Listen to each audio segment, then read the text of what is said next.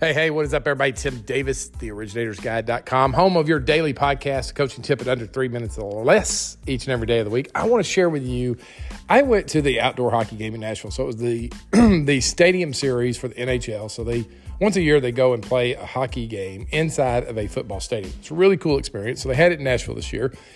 And I went along with one of my friends who is part of a real estate team. His wife is in it. His mother-in-law's in it. I mean, they're very successful real estate agents and have been for multiple years.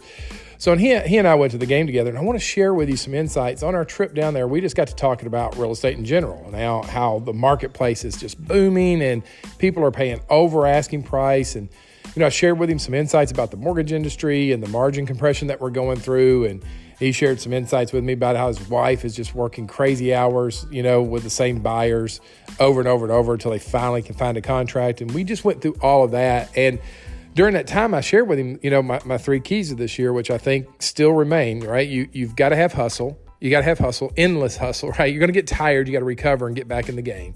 You got to have cash flow. Got to be able to cash flow your business. And you got to have a great reputation.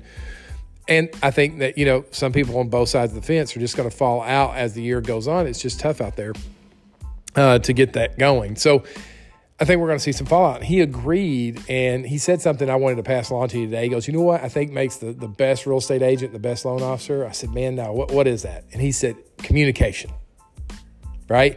And I'm like, absolutely, that is so true. Do you have an unbelievable communication strategy and plan? Do you have a communication strategy and plan? I think that is so important, right? Like, how are you going to communicate to buyers in the pipeline that are out there shopping for homes? How are you going to communicate to agents, both listing and selling, and your customer during the process?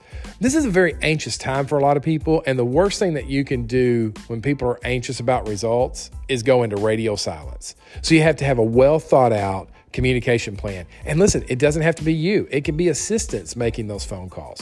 But you have to have a communication plan in place. Delivering bad news faster than you deliver good news. It's going to happen. So anyway, I wanted to pass that along to you guys. Remember, we are in the last couple of weeks to get this year's subscription to the magazine. If you want to get the magazine, make sure you go over to theoriginatorsguide.com/magazine.